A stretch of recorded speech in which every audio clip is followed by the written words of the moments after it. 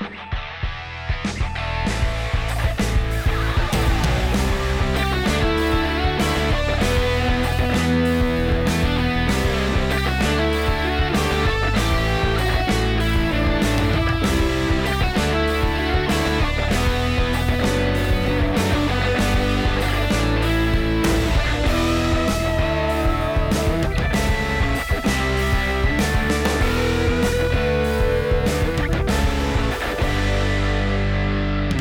believe I can fly.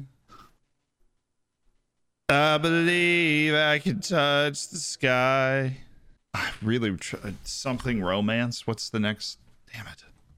I believe it every night and day.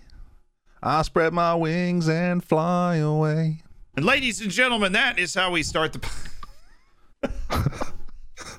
Do we? Is that how we start? Did you bait me into that? I feel like you did the first bit and you were like, oh no, I don't know the second bit. And I've taken over, I've picked up the baton, and then you've gone, ladies and gentlemen. And I'm like, what? Hang on. It's like an X Factor. Okay, fair enough. Hi everyone, welcome back to 20 Good Minutes. Made for TV. Is that even legal? I actually don't even know if that's legal to do that, you know? What, to sing that song?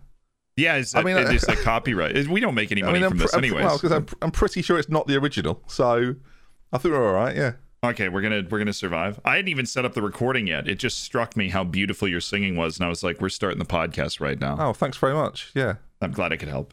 First on the agenda today, on 20 Good Minutes, your favorite podcast that lasts about 40 minutes, and you get to pick your favorite 20, which is nice. Brought to you by the cross-cultural experience of us eating food from our respective countries. That's what we are now. It is. It's food reviews. That's what we do. We are a food podcast. I've actually changed the category on Spotify or wherever you're listening to this to food. So if you're looking for us.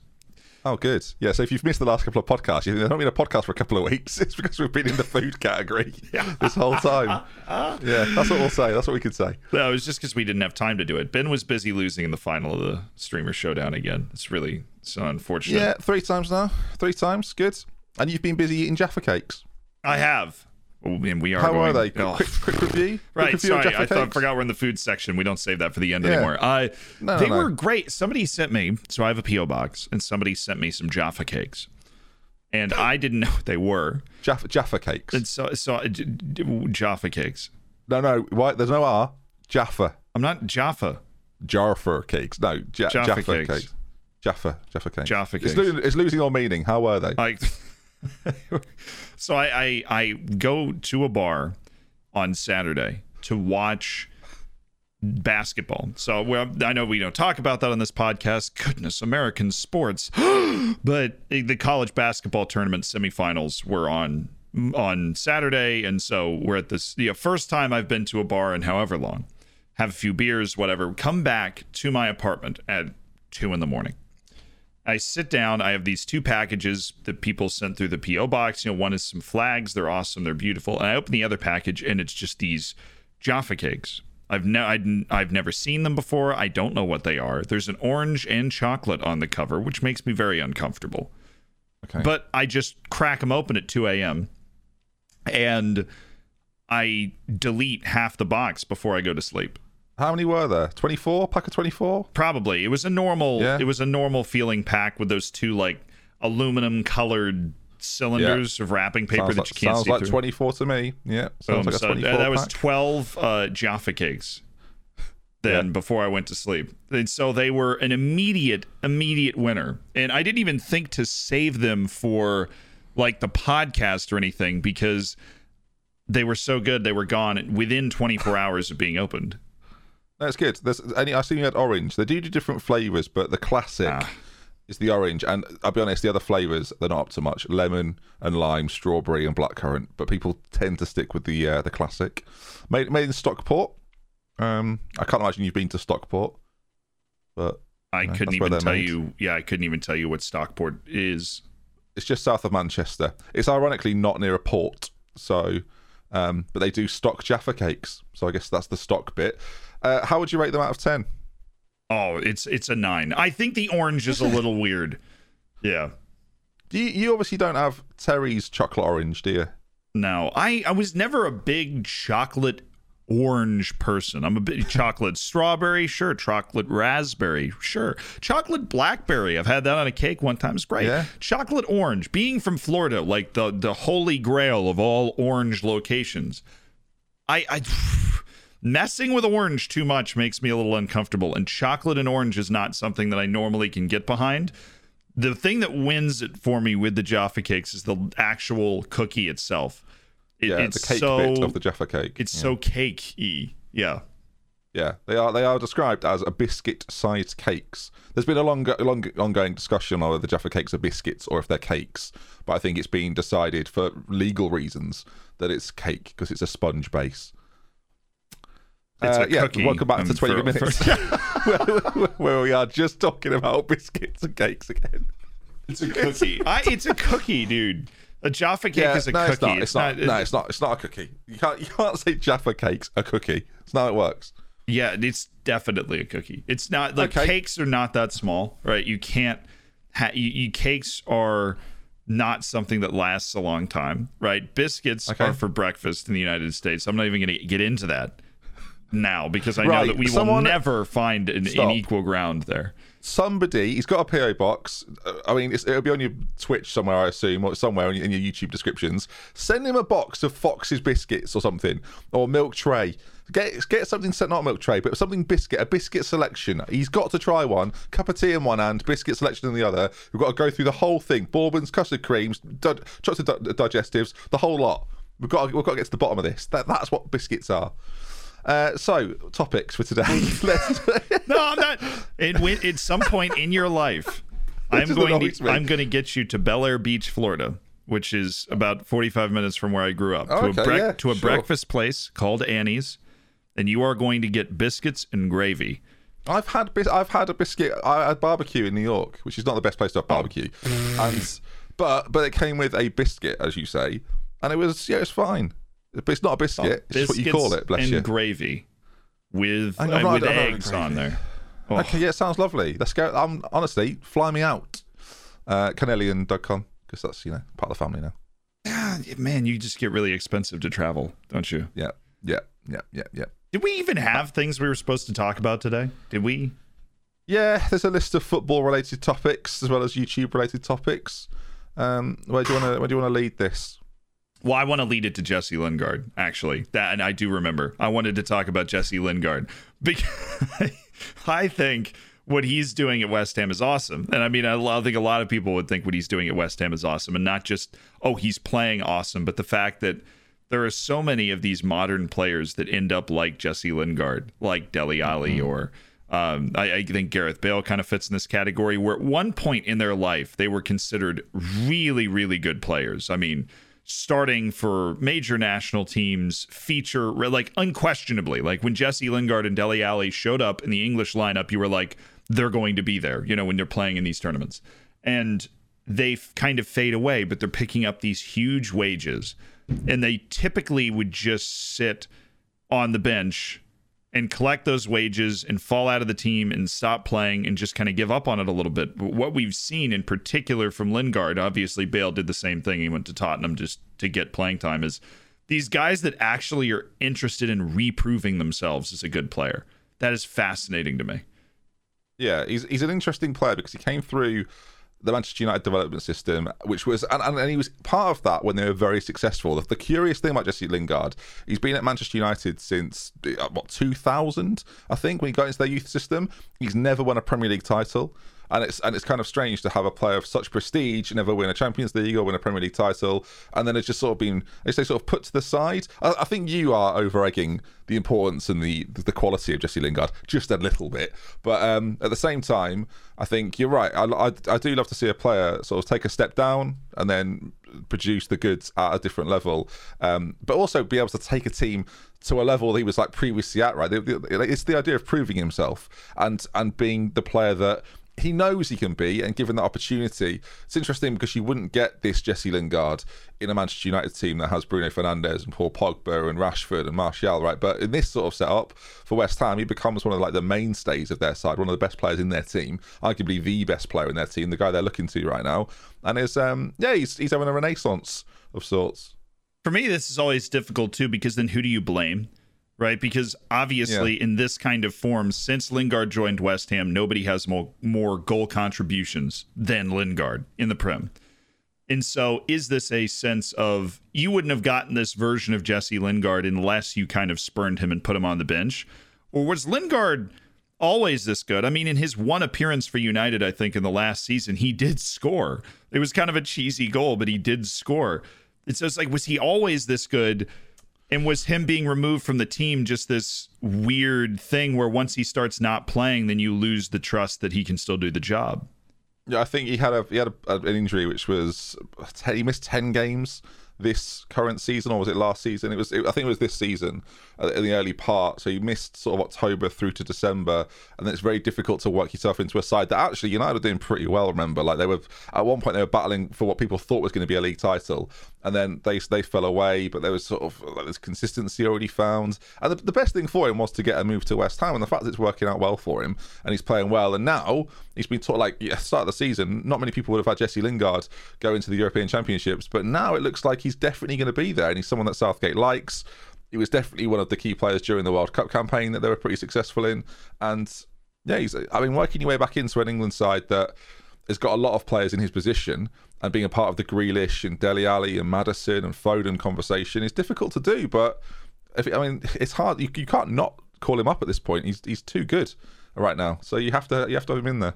He has to be there. It's a spectacle almost to me that he's managed to be this good, because there's just so many players like this around the world that they have a few good seasons and then they fall out of favor with the team, but they stay with the same team and they don't really accomplish something else. And you feel like, I mean, that was the thing with Bale for a long time. And Gareth Bale at his best is miles better than Jesse Lingard at his best. I'm not overselling Lingard in that sense. I'm glad you said that, because when you mentioned them two in the same sentence earlier, I was like, hang on, we need to calm down. Gareth Bale was arguably the most talented player in the world for a very brief period before he found golf. And so we've all been there. We've all been. I was a very good podcaster, and then I found golf. For me, that they just change and insert Football Manager into that sentence, and it basically cleans out everything else.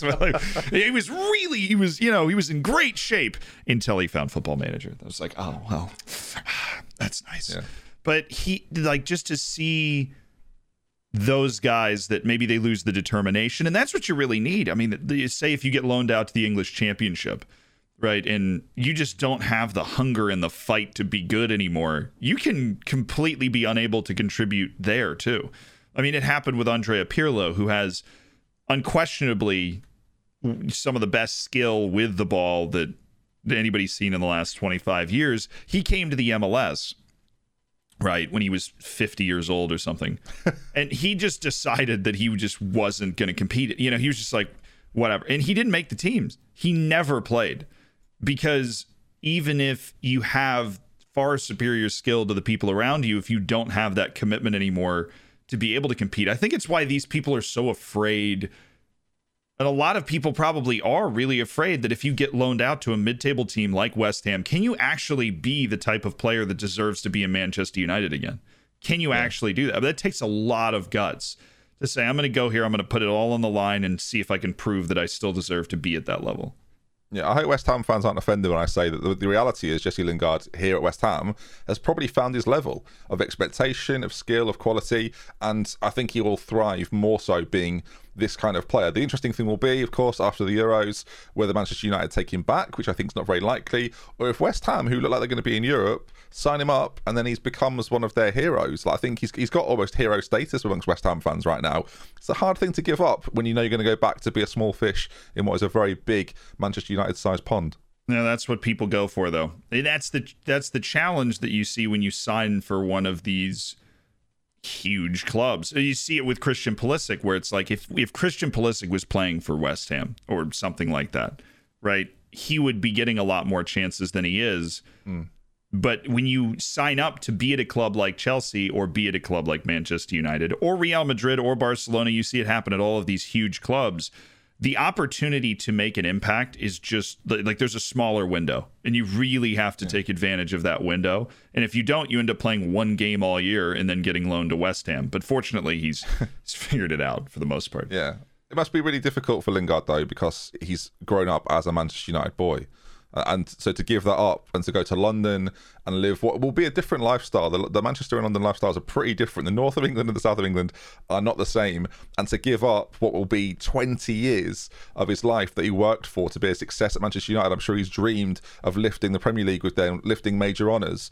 And to basically admit that that's never going to happen. Like I don't know if his motivation, his determination is bred out of getting that second chance at Manchester United that he needs, or going to be his own man somewhere else and showing that he can do it elsewhere. It's the next year of Jesse Lingard's career is going to be really interesting. In fact, even the next 6 months of his career is going to be really interesting. Just as interesting as the PSG, will they win the league or not, that we talked about last time.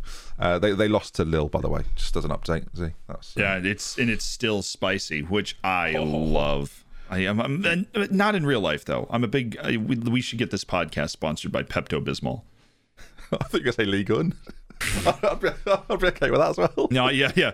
No, I think Uber Eats has that one covered. We'll be right back.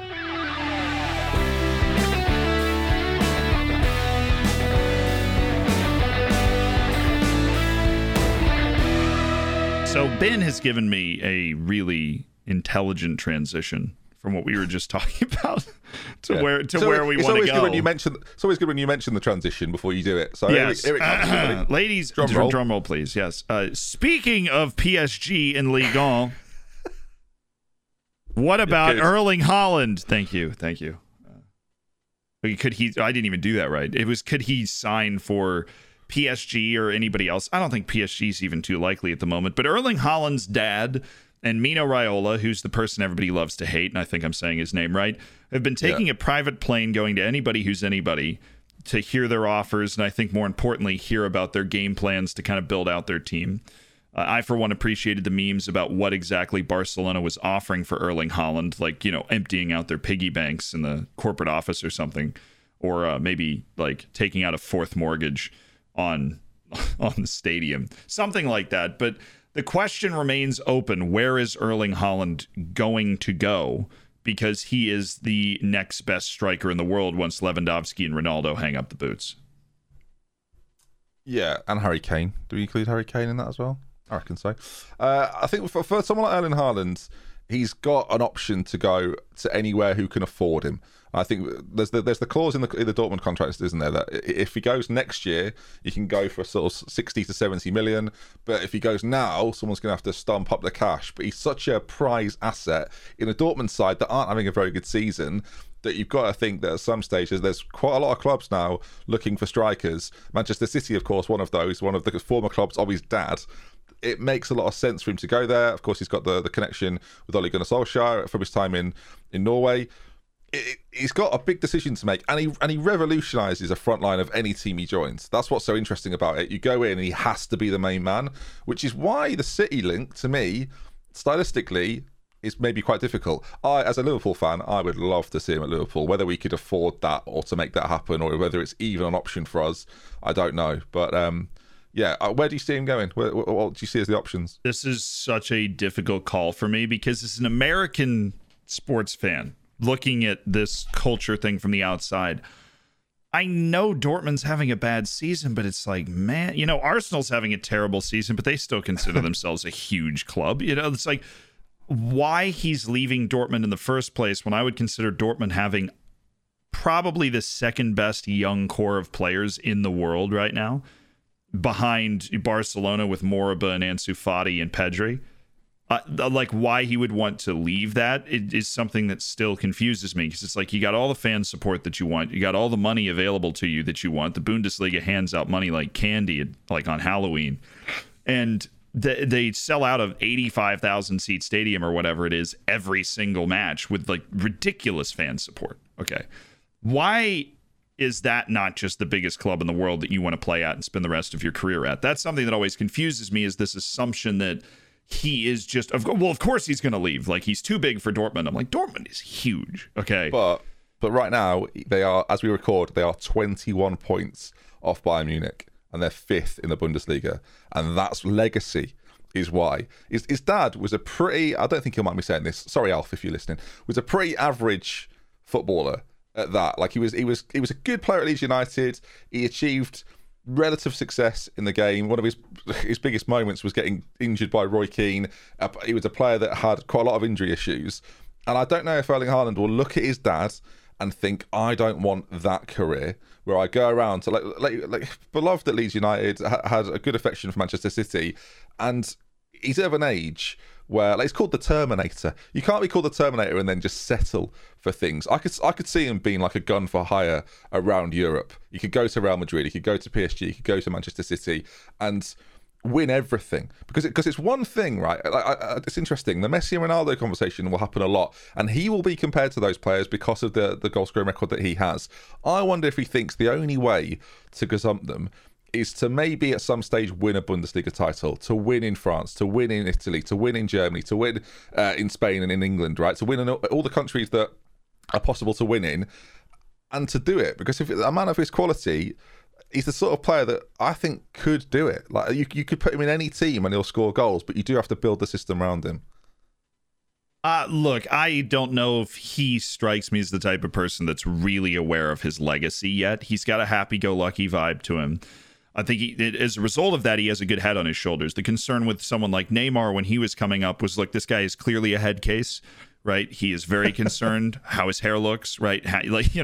He has a lot of other concerns outside of the game. Erling Haaland has always struck me, right or wrong, as somebody that has a great head on his shoulders, that's not super concerned with a ton of superficial aspects of the game. Neymar is still a fantastic player in spite of that, which always impresses me, because the dude puts even more pressure on himself and invites even more pressure on himself than he needs to have as the golden boy of Brazil. So I'm always impressed with his mental fortitude, no matter what he's doing with his sister. And Erling Haaland, allegedly. No, look, I talked about this on stream not too long ago. I do not actually believe that that's happening, but it is a fantastic joke to throw in every time you talk about Neymar. Okay, you have to specify that. Erling Haaland doesn't seem like the guy that's super concerned. I think he really does just want to win. And so the question is... Yeah, well, that's it, though. But winning at what level, right? He lists his idols and his influences. As two players that stand out on his list are Cristiano Ronaldo and Zlatan Ibrahimovic. Two men that have gone around the globe or around Europe to be known as the best there is. I could see him doing a very similar thing. I don't know. I think having a father that was, again, quite an average player, I think... I don't know, maybe at 20 he's not thinking about that, but maybe by 23, 24, if he's doing what you're saying, he's still at Dortmund, it's got to be on his mind, right? I'd be thinking it. I'd be thinking I want to be bigger than the sum of my parts, which is his dad. Like, it's got a brutal assessment to make as a young man. Yeah. But football's a short career. You've got to make big decisions very early, and he's got the worst and best agent in the world, backing him. It's a very, very... And I wonder what his dad will want for him. Whether his dad will say, don't have the career I had. Go and try and be the best you can be everywhere. And Raiola loves moves, Z. That's the big factor. Raiola loves moves because he gets a cut of every move. Exactly. That's he why loves a payday. Yeah. He loves a payday. And I could see it happening. I don't really like the fact he's... It's funny, it doesn't strike me as... You're right, though. He doesn't strike me as the sort of player that would have him as the agent. But when you've got a quote-unquote super agent that can do this sort of thing. I will draw an equivalency, right? Okay. Erling Haaland has Mino Raiola as his agent because Erling Haaland is, again, from all impressions, not stupid. And he is aware of the fact that Mino Raiola is essentially everything that Erling Haaland is not, right? Like he's just this kind of flaunting wealth, braggadocious sort of rotund, annoying person. I mean, Mino Raiola is annoying as a human being, and Erling Haaland's just not. He's like chopping wood in his free time. Like he's this wholesome character who just walks out of the forest and onto a pitch and just destroys people. I think that he intentionally has Mino Raiola as the person that is good at the things that he's not, that is capable of thinking differently than he does. There's a reason. So my lead mod in space, the person that runs like a lot of the behind the scenes stuff for everything from the Discord to everything, is this guy named Ayal for my channel. And he drives me insane sometimes. And he, like, on the Zealand podcast, we sit down and talk to him for a little bit. I think that one already came out, but he drives me absolutely insane. But I am also aware of the fact that he is good at all of the things I'm not good at, which is keeping a tight schedule, remembering the little things, getting tiny little things done, and bothering me into finishing things. And so I think a very similar relationship is happening between Mino Raiola and Erling Haaland, where it's this yin and yang, but both, and particularly Erling Haaland, are aware that that is helpful to have that other point of view. But I agree, when I first heard that Mino Raiola was his agent, I was like, really? Because it just doesn't make sense. I look at the end of the career of Zlatan Ibrahimovic almost teaming up with the beginning of the Haaland career, and I look through Zlatan's history of moves from Juventus to Ajax to Inter to Juve to Barcelona to Inter Milan, Milan to Barcelona, PSG to Milan, and then he ends up at Man United, right? Obviously, a lot of those were in reverse, but you get what I'm saying. Like, this man loves a transfer, and Haaland looks at Ibra and thinks, they're similar stature, right? Haaland's arguably a bit quicker, whereas Zlatan was a bit more technical. But again, Zlatan was like this, almost like gun for hire. Wherever you put him, he's going to be a success. You build the team around him for a couple of years, and you make him into this superstar. And I think the next, basically what I'm getting at with this, right? Because we started this as, where will Haaland go? I don't think it matters, because I think inevitably he ends up everywhere. So it's who gets him first. And then where does he go? And then where does he go? And then where does he go? Right. And it's going to be the order in which he goes around. He won't go to Manchester City and stay there for 10 years, right? Like, do you agree with that? I can't see it happening, but I could see him going to the next club. Is fascinating. I don't know who gets him, but eventually it will become very clear. I think Real Madrid will be interested. I think Manchester City will be interested in him and Kane, and it's whether you go younger or you go for a proven Premier League hitman. It's very difficult to put a name on the club where I think he'll go. So we'll just say Liverpool and be done with it. I think it's City. City. I think it's City. Okay, Barcelona and Real Madrid don't have the money right now. They will in a couple of years. They don't have the money right now. I think his career looks a lot more like Ronaldo, where he does go to a couple of clubs, but he stays there long enough to be, 5 or 6 years, to be ingratiated in, like, Ronaldo is still a Man United man. He's still, if he goes to Madrid, he's still beloved. And after he retires or goes to Miami or wherever the heck he wants to go, he will be beloved in northern Italy at Juventus, because he was also there for 4 or 5 years and helped them win some things. Even though he's not doing that right now, he's scoring a boatload of goals, and nobody else in the team seems to be able to score anything. But I think his career follows that, a little less transient than Zlatan. And also, I think his career ends earlier than Zlatan. I think his career, unless he adopts the maniacal work rate of someone like Ronaldo, where you're just so determined to keep, or Tom Brady, who's the American equivalent of Ronaldo, these kinds of guys that every single day, every single minute of every single day, they are doing everything possible to get their body as ready as possible to be an athlete, right? They're drinking the kale shakes and they're doing 3 hours of yoga every day, and if he doesn't adopt that, I think in his early 30s, his career is over, because Haaland is a very physical player, and his skill is largely dependent on the fact that he is huge and strong and fast. I mean, he's obviously an incredible finisher with a great touch, but the thing about Zlatan that makes him good when he's 40 is he's ridiculous with the ball. And he's huge. Haaland's not that. Haaland's not that kind of player. He's explosive. Exactly. Haaland is, he's crazy. Do you know what? It wouldn't surprise me. I'd be disappointed, because I think he'd be a roaring success there. I look at United and I see Cavani getting a bit older, and there looks to me like there's going to be a spot there soon. And if there's a team with the profile and the money and the desire to make that move happen, with Ole Gunnar Solskjaer at the helm, to catapult them back into the title conversation, I could see Haaland going for huge money to United.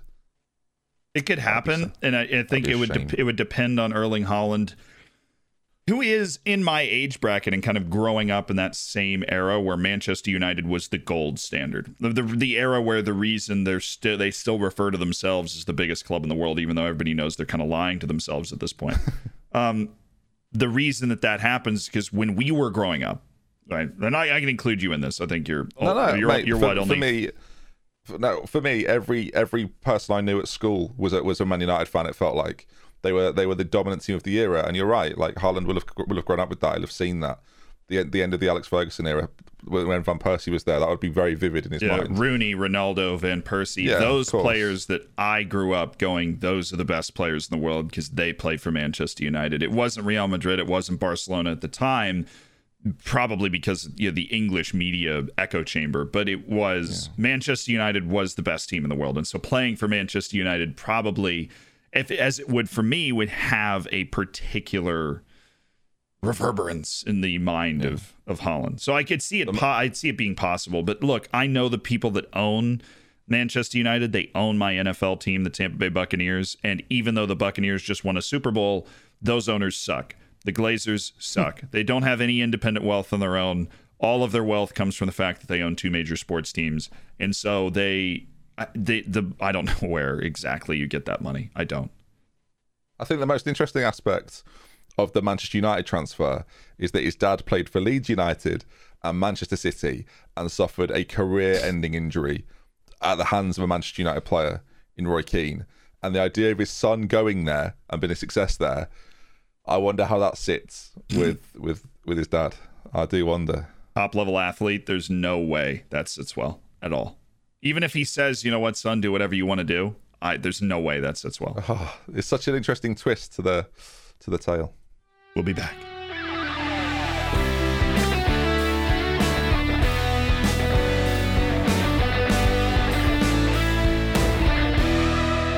That's enough football for today. I mean, is it ever really? It's not, because you're about to go watch Liverpool play in the Champions League, and so we do need to sidestep to let you get off on that, because I know that we will be talking about whatever happens in that the next time we sit down to talk. So. Yeah. Hopefully, I just want you to know I'm bringing that up now because I am not intentionally messing with you when they inevitably lose and we then talk about it next time. I'm not intentionally messing with you. I can't wait. Okay. I can't wait. I look forward to it. So we also do both make our living from YouTube, which brings us to something that happened in my life recently, which was and I know this has happened to you from time to time. I mean, you played Football Manager with Soulja Boy. You've got these weird kind of experiences, right? Just have to put, that was not a fever dream that actually happened. No. But I have some of the weirdest outreach from Football Manager of anyone on the planet. Like, I have some of the weird, other than from maybe Miles Jacobson, that knows a weird amount of people. I have played or interacted with people over Football Manager in all parts of the world. And yeah, Soulja Boy is definitely up there as the weirdest. But go on, you've recently had a situation where you've, how would you describe this? Almost being recognised on YouTube. We talked about this before, right? About being recognised in public. This is similar, but online. Yeah, this is one of those things where I can't stress enough how little I watch YouTube. And I've never determined whether this is like a good thing or a bad thing. Like, I obviously started streaming on Twitch first, and I didn't know who you were. And I don't mean any offense by that. I didn't consume. To be fair, Z, you didn't know who the Sidemen were a year ago. I didn't know. I had never heard of, or we're getting there. We're getting there. We're skipping chapters. So I started streaming on Twitch, and the only reason I played Football Manager at the time was it was the only game I didn't suck at. That was like the thought process. But I didn't do any research. I didn't watch like other people that played the game and go, oh, let me do that. I just wanted to stream because I felt like I'd be good at it. And I finally had the free time at that point in my life. Obviously, fast forward a couple of years and we're here, but I was not a YouTube kid. I did not reflexively open YouTube. I did not watch YouTube a lot. I still just now am starting to watch a lot more YouTube. And even when I do, I'm watching like PBS and Vice News. I love watching documentaries and stuff. And I've discovered that there are a lot. Those are the two that I'm on a kick on right now. PBS Eons has some great stuff about human evolution, which has been really interesting. And I can very much go down this rabbit hole, and I'm not going to. But Vice News has some great documentaries on different, revolutions and conflicts and stuff. But I don't watch like YouTube. I don't watch Mr. Beast, or I don't watch like, crossbar challenge with Drake. Like, I don't watch those types of videos. He's always doing that. Is Drake? Yeah. Even Soulja Boy. It's always, they're always doing that. So I was never, I'm kind of been learning how to be a YouTuber essentially over the last month. And as the byproduct of this is we get to modern day, and I get this explosion of messages like you wait. This happens every once in a while when you do what we do. There's just something happens, and all of a sudden you're involved in it. And so I get an explosion of messages that says, Ollie Dixon has mentioned you in his video. Dude, did you see Ollie mention? I have no idea who Ollie Dixon is at all. Like, zero clue. And I know him now, and so I can be very brutally honest about the fact that I had no idea who this guy was. What I'd really like, Z, is the listeners of this show, I would like you to, as soon as you've listened to this, please tweet Ollie Dixon going, oh my God, Zealand mentioned you on 20 Good Minutes. And make him listen to the 5 minutes of Jaffa Cake chat. And I want as many people as possible to tweet him. If it's only 20 of you, that's good enough for me. So as soon as this comes out, include us in the tweet so we can see it. And just, Ollie, oh my God, be as overreactionary as possible in regards to this. Like it's the craziest thing you've ever seen. Like it's Drake doing crossbar challenge. That's the level of excitement I want from our listeners. I am so behind that, actually. I think that'd be hilarious. But that was essentially what happened. And so I look him up, right? And it would the same way that he's going to do just to clarify, Z, it's at Ollie25 Dixon, just so we're all aware. It is, yeah. Right. It's at Ollie25 Dixon. Blow him up. And so he'll go through this same experience that I went through. I look him up, and I'm like, okay, Ollie Dixon, right? He's got 100, I don't know, somewhere between 100 and 200,000 YouTube subscribers. So I'm like, okay, so he's cooler than me, right? But that hang on, that's not a level of cool as you've just overtaken me in YouTube subscribers. But it's like that's a very subtle dig you've thrown in there.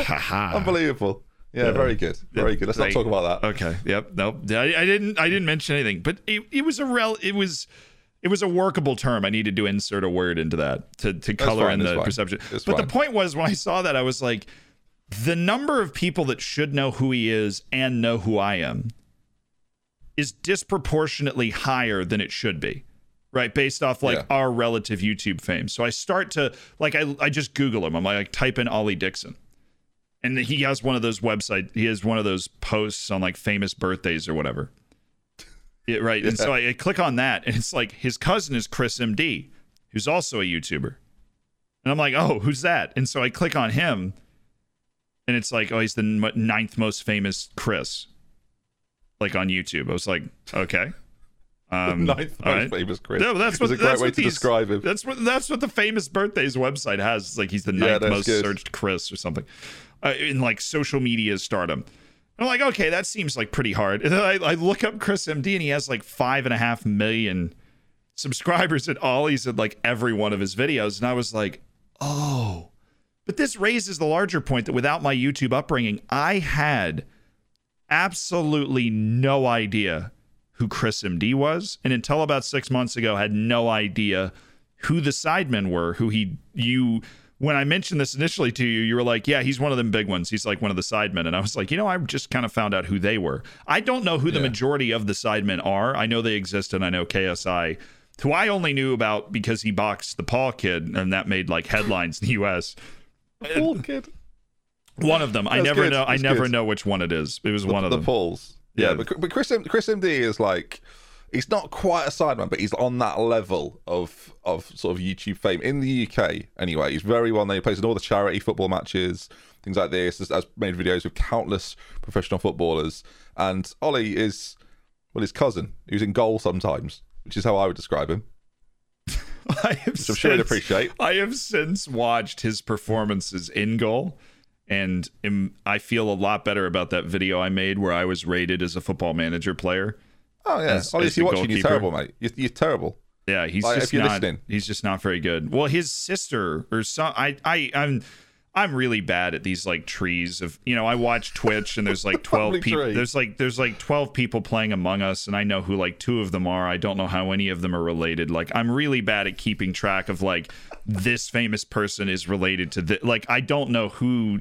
The girl's last name is Dixon, so she's got to be related to one of them directly. Yeah.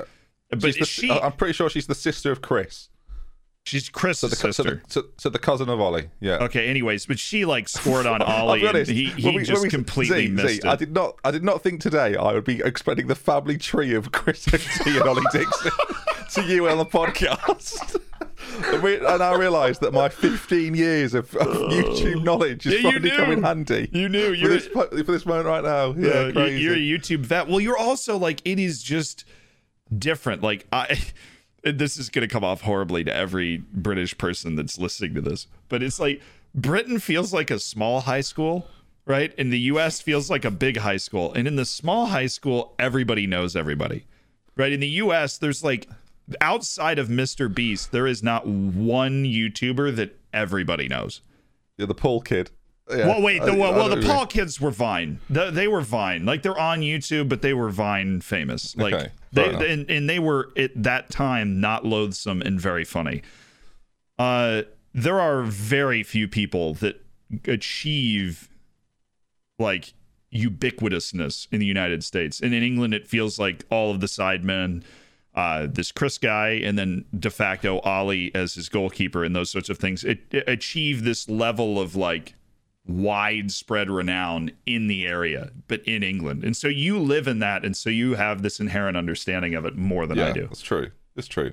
Yeah, I don't think many people know the Football Manager guy, Dr. Benji, but I think generally, like, there is like the cross section of people that I follow and that follow me from lots of different like parts of the YouTube like community is very odd. Like, if I collated them all and put them in a room, they'd be like, I can't believe you lot all know each other, but they would be connections throughout. Whereas in America, that doesn't really exist, other than like the bigger groups of like FaZe or things like comedic groups that stick together. I hate FaZe so much. Do you? That's not... Whoa, steady. I mean, okay. Do you watch Yes Theory? I'm just thinking of American YouTubers that I watch that I think are pretty good. Yeah. No, Mr. Beast is really the only one I can think of that is so widely known in the way that the Sidemen and the way that Chris MD are known in England, where you can go to your friend and be like, you see what Mr. Beast did the other day? And they'll be like they kind of know what you're talking about. Yeah. The other person, and he's not as relevant right now as we record this, but Ninja had that for like a year, right? No, he still has that. Yeah. I mean, it's not necessarily his YouTube. It's more of like half Fortnite, half just Twitch in general and like video game streaming. The way I still explain what I do as a job is I go, have you ever heard of Ninja? That's how I explain, like, I kind of do that, but for a much nerdier game. Yeah, that's accurate. I mean, very accurate. It works wonders on Tinder. Yeah, just that's it. Well, I'm like Ninja, but not as good. No, that was but we need to do a sarcasm. We talked about this before, though. Yeah, but we need to do a Zealand dating sort of episode of this. It has to happen. We have to find you someone. Honestly, I'm back on this. But, do I need someone to be found? I'm okay. I just think it'd be nice for you to have some female company. Yeah. I do, and I'd like to get them on the podcast. So if you are listening now, okay, I don't really advertise my personal life, but I have disclosed up to this, so I will disclose it to you on this podcast. Is that I did have a girlfriend from senior year of college until March of last year, for 3 years. Okay, and that was I've had one other very long-term girlfriend from high school through the beginning of college. And so I have had two long-term girlfriends, and I do not have one right now. That is right. Okay. Did you end it on good terms with her? Yeah. Can we get her on the show? I'm a master. Oh boyo. Can we get her on the show? She will know things about you that I will never be able to find out unless I talk to her. This is right. This is the worst idea I've ever heard. Mainly because I don't know exactly what angle's in here. I don't know it yet. But there's some angle from you in this. No, I just want to talk to her. I want to know what she thinks of Jaffa Cakes. She strangely enough is like an Anglophile. Her mom read her Harry Potter as like a bedtime story when she was growing up, so she is obsessed with England. Well, brilliant. I mean, then just tell her, I've got this guy from England that wants to chat. Can you be on the podcast? I know we've not spoken in a year. Look, we've kept in touch. But we dated for 3 years. It ended on okay terms. Yeah, I don't really care about that bit. I just want to talk. I just want to find out about the inner workings of Zealand Shannon. And I suspect she knows them. Could talk to my mom. Get her on. Get her on. I Okay. don't mind who comes on. I just think it'd be nice for you to have some female company. No, I feel she is not a very. She's the direct opposite of me, where like I am very comfortable talking in public. I know for a fact that my ex-girlfriend of 3 years would not. I don't know if she would be super enthused about the idea of coming on a podcast and just live recording something. I know my mom would. I'll put out some feelers, Ben. That and, I feel like your girlfriend, your ex-girlfriend. Sorry, ex-girlfriend. I feel like your ex-girlfriend feels awkward about this conversation, and she's not even aware it's happening. That's how I feel. Well, here's the thing: she'll find this a year from now and be like, "Oh my god, I could have been on 20 good minutes. I could have been the 20 good minutes of the show." Oh well, maybe next weekend. Who knows? Or who knows? We'll be here next week. That's exciting, isn't it? Ooh, Keep them wanting more. Yeah, I see disaster in my future, but I see glory. That's okay. So I hate to disrupt whatever thought process you were going on before asking random people to come on the podcast as part of stimulating my dating life. I really am curious to know where that sentence was going before I cut it off. I just think it'd be great if we had this as more of a group project with people that know you. There's a program in this country called This Is Your Life, where you bring someone on and then you just bring people from their past on who they've not seen in years, and you just go, "Oh, it's great to see you again. It's a bit awkward we've not met." I mean, it's not been on telly for about 20 years, but it was brilliant. And I remember watching it. You'd have a big red book, Michael Aspel, and they'd go, "This is your life." And then you go, "This is your third year a gym teacher. It's Mr. Robinson." Mr. Robinson comes out, you handshake. I just think we could do that for the rest of the podcast.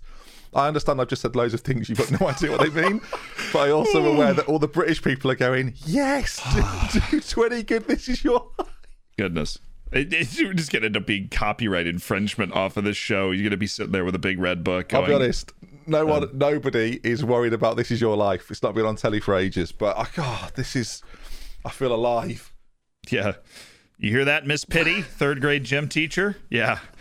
You won't be getting anywhere near this podcast. I am, however, terrified to know the answer to this, but I'll be interested to see what happens next week. He's been Zealand, I've been Ben. This has been 20 good minutes. Find the 20 good minutes in this one. Good Lord.